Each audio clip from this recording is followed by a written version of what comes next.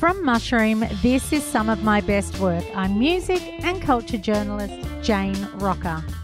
Vicar and Linda have been a mainstay of Australian music and continue to record music over the last few years in and out of Melbourne's lockdown. They've chosen the song 99 Years as some of their best work.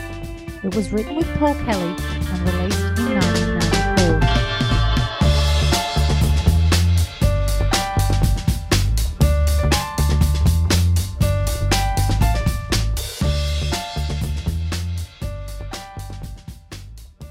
The story behind the song is simple and quite funny.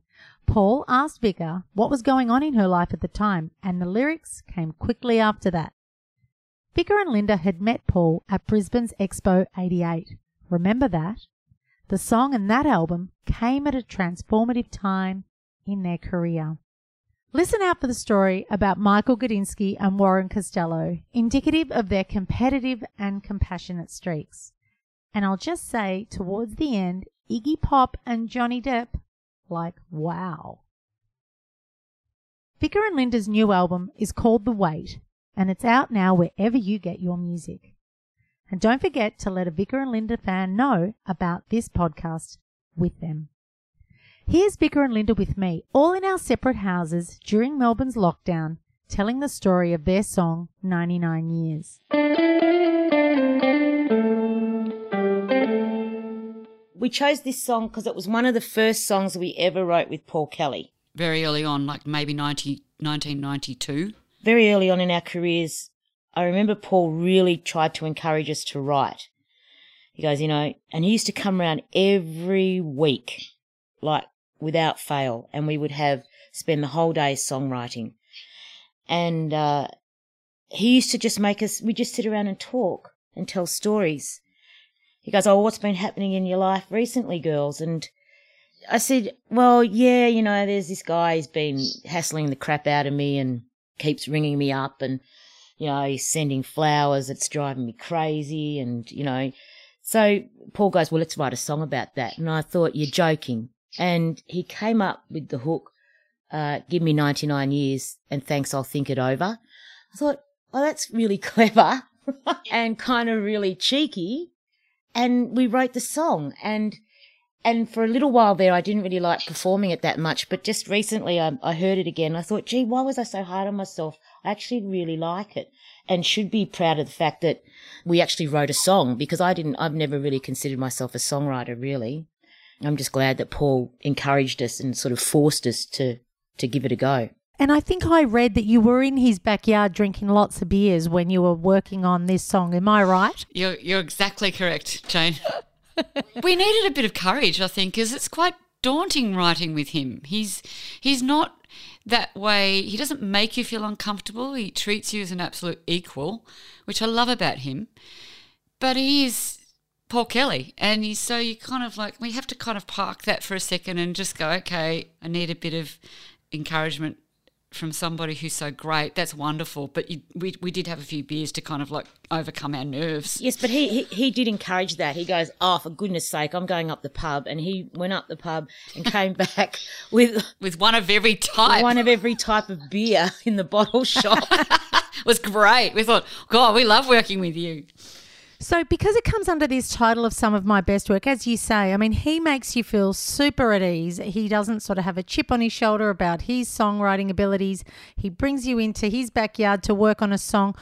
What did you learn from just sitting together and coming up with a song? Is there anything you can tell us that you recall from that time? What I remember about this song in particular, and why I think it's one of our favourite, and like we consider probably one of our best songs we've written, is because number one, it was early days. But the thing about it is he taught us how to take a really sort of normal concept, like Vicar was being harassed by a guy, and just turn it into something poetic, like how to flip those lyrics. So like, hold your horses, let me be.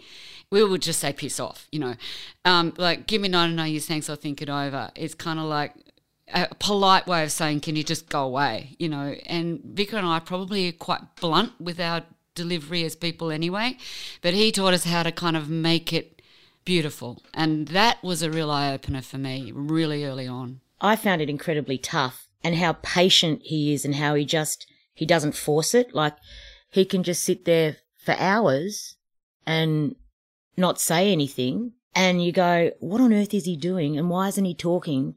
And then I realized, okay, very quickly, he's thinking, because Lynn and I are not like that. You know, we're very sort of like a couple of bulls at a gate, you know, sort of. And then it was patience. You know, he just sat there and let it come. And it was like, wow. He wouldn't leave until he had the basic bones of the song and the lyrics pretty much 80% there. And that was something that surprised the hell out of me. It was like, can't we just come back to it tomorrow? But he knew that we won't. So he wanted to finish it. I also read that this wasn't just an ordinary fan. It was someone that followed you, well, wasn't it, Vika, that from like the East Coast to the West Coast with gifts and all? Yeah, it was pretty full on. It was like, wow, you know, the chemistry wasn't there. It was just, it was too much. It was just way too much, you know. He was really wealthy, and I think he just thought he could just sort of flash his money around and you could just follow him. And he had the wrong woman. And particularly, as you say, I mean, this was 92 when you wrote it, but it's not until much later when it's released. Is that right? Yeah, we released it on our debut album. That's right. So a few years later, right? Yeah, 2 or 3 years later. Yeah. And then it also appears on Women at the Well compilation. That's correct. But what's really interesting about this song is I found it on a cassette the other day. I was digging around on the old cassettes looking at song ideas from 1991 that we'd sat around and developed with Paul, and this song was on it. And it's very similar to the way we ended up recording it. Yeah. It was beautiful. That dum da dum dum dum. I don't know who came up with. I think Paul might have come up with that. Did he? Paul or Joffa, I'm not sure, but I just think the basic bones of the song were already there, and that sort of that reminded me of how hard he works in the demo, you know, in the writing phase, because it didn't really change much from then on. So take us through memories of being in the studio and recording this song. And can you recall being in the studio for the first time making that album and that song as well, recording it? Yes. It was a great time. Very green. You can hear kind of the inexperience there, which I like now, you know.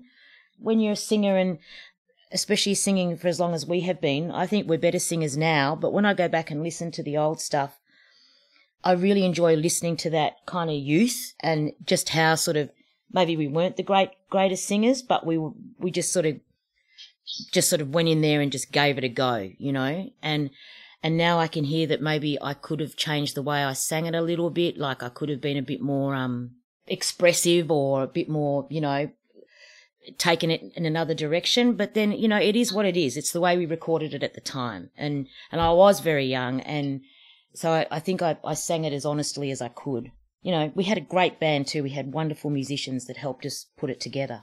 I remember being incredibly nervous, Jane. I remember going in and thinking, here we are, bloody hell, we've got a record deal.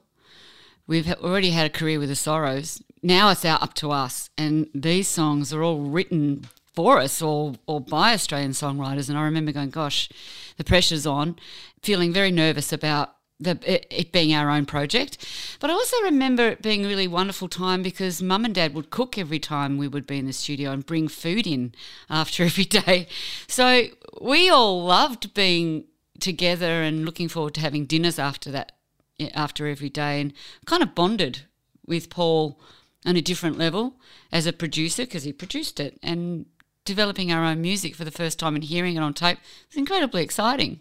And as you say, I mean, for those listening to this too, you had just sort of ended a number of years with the Black Sorrows as well, and then this is your foray into doing your thing.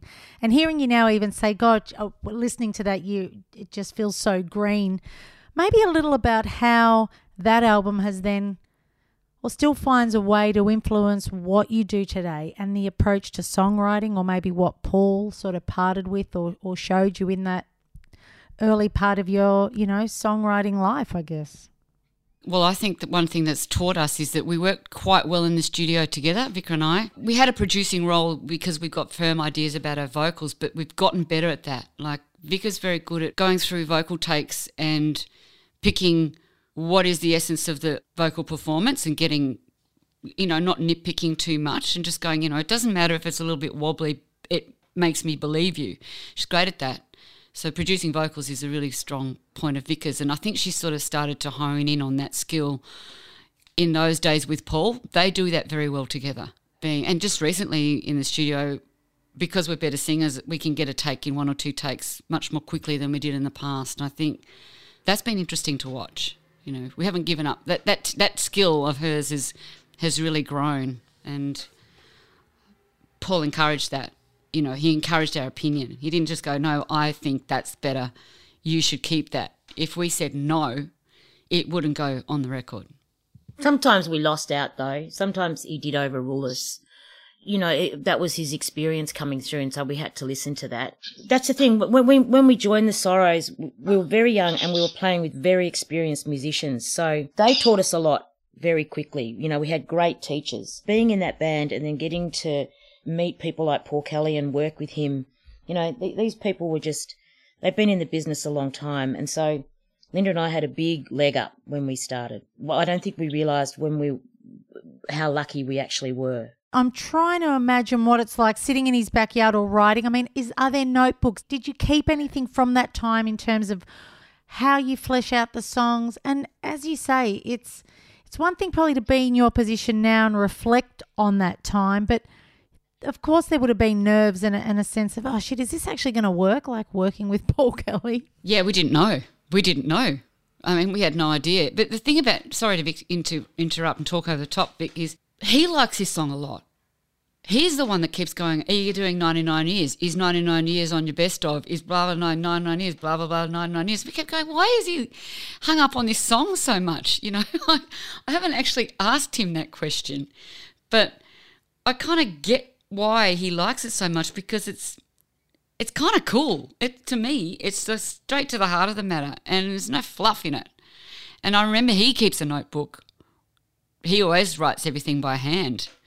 He's a real sort of stickler for that, and he also had a little cassette recorder. So I remember that in the backyard going all the time, and that's why we've got kids and dogs and bloody school bells all over the recordings, you know. That's right. I remember we were sitting in his backyard, and, you know, it might have been Mary Jo's backyard, his sister's. The sun was shining and we're just sitting kind of on banana lounges and stuff. When he first came around, it was like, okay, yeah, he'll be here for a couple of hours and then he'll be gone. But no, it was an all-day event. It was lunch, and then lunch turned into dinner, and it was just working on songs. And Declan was a little kid, his son, so there was lots of kids, and I think maybe it was like a very organic kind of the bloody Hills hoist in the backyard. And it reminded me of Tongans. They remind me of Tongans, the Kellys. Yeah. Can you paint a bit of a picture of where you were at, and in terms of then getting ready to make your debut as well? Is that something you wanted to do sooner? Was the timing just right then? Linda wanted to do it sooner. I wanted to do it sooner, but we were hanging out for our copyright to return to us, actually, in our record deal. When our record came out, when our debut album came out, it went really well. It went gold pretty much in a couple of weeks. But a head of another record company said to Michael Gudinski, who we ended up signing with, Mushroom Records, he sort of alluded to the fact that, we couldn't do any better than gold. And Michael, being Michael, God bless him, I remember hearing that he went, oh, really? Okay, I'll prove you wrong. So he came up with the idea of repackaging that record with extra gospel songs, he and Warren Costello, to give it a new lease of life. And then we released it as a repackage, and then it went through the roof. We sold over, I think, 100,000 copies. That was an early example to me of what it's like to take on someone like him, and the power that you have when he's in your corner. Because, you know, he said to me once, you know, you look around the MCG, Linda, that's how many records you've sold when it's full. And I just thought, wow. Yeah. You know, that's a really fond memory for me of the power of that record and how many people it's reached, and also the combination of the artwork and everything just was so exciting. I loved working on that record.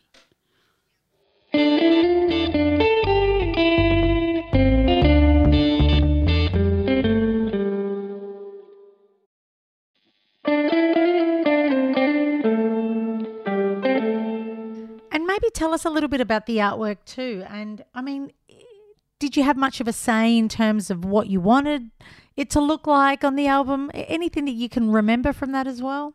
Linda had a very definite idea. It's a rock record, right? Essentially, I thought it was pretty much, that way, or kind of with country influences. But I wanted to have a Gauguin cover, our take on Gauguin. So I wanted it to be really colourful, and I wanted it to reflect our Tongan heritage whilst being original. So I showed a photographer Gauguin painting, which was, I thought the posing was really perfect for an album cover. And he photographed us, and then a girl came in, Joe Alsop, and painted a backdrop. And we sat in front of that again, and he photographed us in front of it. Then they took the slide away and hand-painted it, and that is the cover. It was quite involved. And yeah, it's a beautiful cover. It's so beautiful. Thank you. It's quite amazing. Maybe coming back to that story of Michael Gudinski and a little about maybe meeting him for the first time, or just knowing that having someone like that on your side means so much in an industry like ours in Australia. Very intimidating. I was scared of him. Me too. Because he's very charismatic and very just sort of comes in and it's like, whoa, he's arrived type thing. You can feel his presence, the minute he walks in. What I liked about Mushroom Records in the day was that there was a lot of women working at the record company. That was good for me and Linda. We liked that, women behind the scenes. I think he's one of the first people to recognise from a business point of view that he was okay with us stepping away from the Sorrows. He was fully supportive of us as solo artists. He didn't tell us he wanted a soul record. He didn't make us be something we didn't want to be. He understood that that would take us a bit longer than other acts, and he was ready to wait. He was quite impressive. I liked his gentleness, but also his power. He was very kind to us and very patient. Didn't ever push Vika and I at all to be something that we didn't want to be. Didn't try to force that. And can I ask you both, I mean, I'm trying to imagine or remember really, because I was there myself, but that 90s time and what was happening musically. I mean, that was an era of it was Nirvana and it was such a different sort of sound that was so big then. How did you sort of feel in terms of your place in music? And as you say, I mean, this was nominated for an ARIA. I mean, it did so well. A little about who it was resonating with and what it says about what audiences in our cities want from music. It was, wasn't it? It's funny, you sit back and think, I never really thought about it at the time. We weren't kind of in that grunge scene or anything like that. Our thing was harmony. We concentrated on that. We didn't really care about what was groovy, what was fashionable. It was just that we wanted to be singers. And then having wonderful people like Paul trying to encourage us to songwrite as well. And I remember Nick Barker too, who used to try and force us to write. It's not our strength, I got to say. Well, it's not my strength. Linda enjoys it more than I do. So managing to write a song like 99 Years and Grandpa's Song, Princess Taboo, the Parting Songs, that was all kind of Paul pushing us. It was just our thing. It was just our sound. Yes, just trying to get that right, trying to get our harmony right, because we knew that our strength was singing together. And I don't think we were chasing a quick career, Jane. I think we were always chasing success. To us was the singing, like Vika said. It wasn't trying to be cool. And I actually was reading an old article in the first review of this record, I think it was in Rolling Stone, and it said, it may not be cool, but it sure as hell is good. And I thought, well, that's great. That to me was a really good thing to say, because I wanted it to be good. I didn't really care. I didn't want to be a total dag, but, we wanted it to be good, and I'm so glad that, I can still listen to it without cringing all the way through it. Well, even let's talk a little bit about those harmonies and singing together. And I guess all those years of, singing with the Sorrows and then sort of branching out and doing your own thing. What do you remember of, I guess, I don't know, listening to it? Do you hear it and hear a very different version of yourself, a more rounded version now? I don't know. I guess I'm wondering how a singer assesses where they've been to how they got to where they are today, and if they change in their style, if they notice that they didn't sound as confident as maybe they do now. I don't know. We notice it. I think Yeah, I would be devastated if I listened to it and thought I was much better then. It's so true. Could I ask if you remember the first time you both met Paul? I got a photo of it. Yeah, your Vic's got a photo there to prove it. We met at Expo 88, didn't we, Vic? Expo 88 in a Japanese restaurant in Brisbane. Those were the days when you could smoke in a restaurant. And so there's a photo of me holding a ciggy and eating with chopsticks in the oven.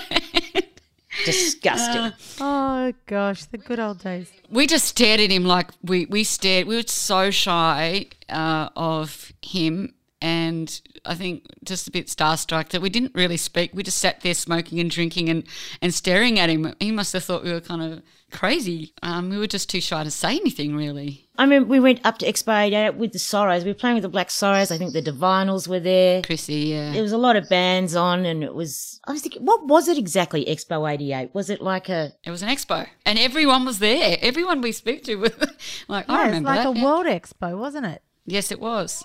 Technology, everything. I don't know what was going on. Obviously, Brisbane was way ahead of the ball, weren't they? I certainly were.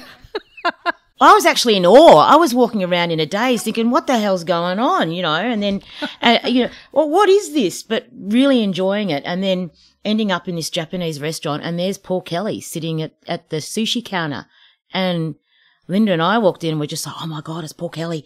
And we just sort of stared at him, and then finally we got to talk to him, and then our friendship just went from there, and it's lasted this long. Yep. I've actually just had a look, and so there were bands like Ice House, Little River Band, you guys like Joe Camilleri and the Black Sorrows, John Farnham, Julie Anthony, like it was John English, Julio Iglesias was there as well. John Denver have done it that's like pretty wild. What? Yeah, it was crazy. Good old 88. A lot was happening. That is gold. After that, then we sang backing vocals on Archie Roach's record because of Paul and Steve Connolly, and then we started writing together. So it was 91, 92. We started really writing every weekend, every Thursday, I think it was. It's a remarkable thing to think of now because there's no way we could nail Paul down for a weekly writing session. That just wouldn't happen, Yeah, absolutely. And so then even reflecting on the music that you make today and the latest album, a little of what you take from that first record that's ever present in anything you've done since. I'm not sure if that is the case or if a sentiment from that debut has filtered its way through everything you've done. I think it's Australian. I think it's the Australianness of the songs. We've always really tried to focus on making sure that the songs are written by Australians, and it isn't like, football, meat pies, kangaroos and Holden cars sort of feel. It's just something about it is important to Vicar and I to have that thread through all our records, and we've managed that. Is there anything you can share with those listening about the new album and working on The Wait as well? And I know it is a very different time in the way that you probably approached records given the last two we've been in on and off lockdowns. It's a new kind of sound for us, I think. It's, even though the whole album is written by Australian songwriters, it's a different kind of sound. I don't think people will expect what they hear, because we are better singers, I think, and the songs are it's very mixed. It's like we sort of know what we want to say now. We've been singing for a long time. We tell a story much better. It's being tough. It's being soft. It's all sorts of things because we've lived life, and we don't always want to be tough, and we don't always want to be like a wimp either. So I think the album kind of shows that. I hope it does anyway. And just that we are better singers. I think we're singing better than we ever have. And I know, people go, oh, of course you're going to say that. But it's true. I think when you grow up and have lived a bit of life, you can tell a story much better. I also think it's like we've always worked quickly, Jane. We don't like mucking around in the studio, and if we can't really get it by the third or fourth take, then something's quite wrong. And we're happy to work on that, but we're quite quick, and that's sort of spontaneousness is something, and playfulness is something that we've kept going, I think. And so now in terms of the songs themselves, because as you say, I mean, there's everyone from Chris Chaney, there's Bernard Fanning, Casey Chambers. Were they tasked with writing a song specific for you both? How did all that come about in terms of working with so many different songwriters too? Yeah, I rang them. I rang them up, Jane, because they were written especially for us, yes. And this time, as different to the first album, the debut album, I rang them, the songwriters on the first album as well, with Bill Page. Same story. Bill Page helped us with this one. And basically, the first album, our debut, we just took the songs that they had written. But this one, I would sit down with them and say, we would like it to be this way. We would like this sort of storytelling, or we would like this sort of style song, and we wouldn't like this sort of style song. You know, I was much more direct, and I tried to steer the ship a little bit more in that direction because I wanted the song to work. And I didn't want to have that conversation where I asked a songwriter, can you write me a song, and we didn't use it, which did happen. But I think having a hand in, they would always say, look, what do you want to say? What do you want to write? What do you want to tell a story about? And so I'd have to sit down and be a little bit clear about that. And maybe even just finally coming back to this idea of some of my best work and the opportunities that came your way, or just even some tours that you did that you look back on and go, wow, we did that. And that all really happened after that first record that we made ourselves, you know, like as Vicar and Linda Bull. WOMAD. Vic, would you say? Yeah, WOMAD. Yeah, we were chosen by Peter Gabriel, Jane, after we did WOMAD Adelaide with the debut album. That was our sort of first big festival that we'd done on our own, and he picked us to go and do WOMAD internationally with him, and also to have a recording week with him where we got to spend time in his studio with Chad Blake and make an album and collaborate with Iggy Pop, who we did a duet with, and that was the immediate result of how cool our debut album. Yeah. Can't just say Iggy Pop and then that's it. Yeah. Will you elaborate, Vic? We were playing at Reading. Linda walked off stage and there was Iggy Pop and Johnny Depp sitting in our dressing room, and Linda's like, what the hell? You know, and I think they were hiding from the crowd. But then they were cold, yeah, and wet. And then I came off stage and he goes, don't freak out, but Iggy Pop and Johnny Depp are sitting in the dressing room. And then we sort of just got to talking to them, and Linda said, oh, look, you know, we've been asked, we have to collaborate with someone. Peter Gabriel wants us to work with other acts on the bill, and we haven't really asked anyone yet. And he goes, well, I'll help you. And Linda said, you're kidding. He goes, nah, when do you want me there? And he turned up to the studio the next day, right on time. We did I Know Where to Go to Feel Good. I think he did 2 takes. I don't think he did any more than that. He goes, I never sing more than 1 or 2 takes. So yeah. we didn't want to push it. And it was a fun day. Lovely person. How great. What a great memory. And speaking of other people I'm just thinking to come back to the song 99 Years, but Marianne Faithfull also chose this song. Was she doing a show and co-hosting it with Warren Ellis? Is that my understanding? That's correct. Because Warren produced her last album, and she was telling the story that she came to Australia when that album was out and went to a record store and bought it. That is her favourite song, 99 Years being a standout track for her. And Vic and I thought that was really interesting that both her and Paul Kelly love that song. Like both of them, that's their favourite, you know. I thought that was really interesting. I want to hear her sing it. I'd love it if she'd record that song. Me too. Yeah. That would be pretty wild. Yeah, I think she recovered from COVID. She was quite sick at one point there, but I'm glad that I think she's still okay. And crazy times though. Yeah, I was following her on Twitter last year kind of going, oh no, not Marianne. I think she was in a coma. Yeah, I think she was quite unwell. Yeah, she was, yeah. But that's so exciting. So have you ever met her, or have you ever had the chance to kind of say, well, yeah, I would like you to sing this? Never. I followed her today on Facebook for the first. I don't normally do that, but I went, no, I want to meet her. I would love to ask her. Oh, at least we should send her a record. Absolutely. Absolutely. You know, in these times, we got to just do it when you think it, I say. Exactly. But thank you both so much for taking part in Some of My Best Work. It was so lovely to have you both on this episode talking about 99 years. Thank you. Thank you, Jane. Thank you, Jane.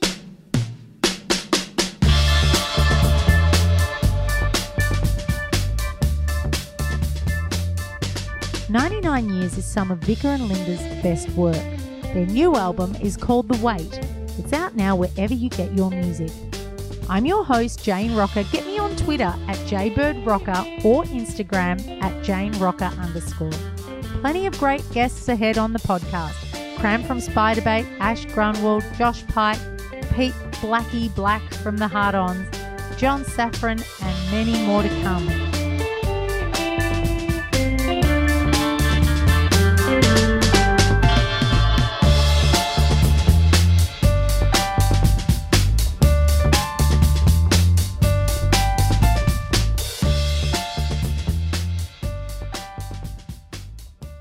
Editing and production by Courtney Carthy at the Mushroom Group. Our theme song is written and performed by Mark D'Angelo from Backlot Studios. Artwork for the show courtesy of Mushroom Creative House. Our executive producer is Matt Gadinsky. Legal assistance from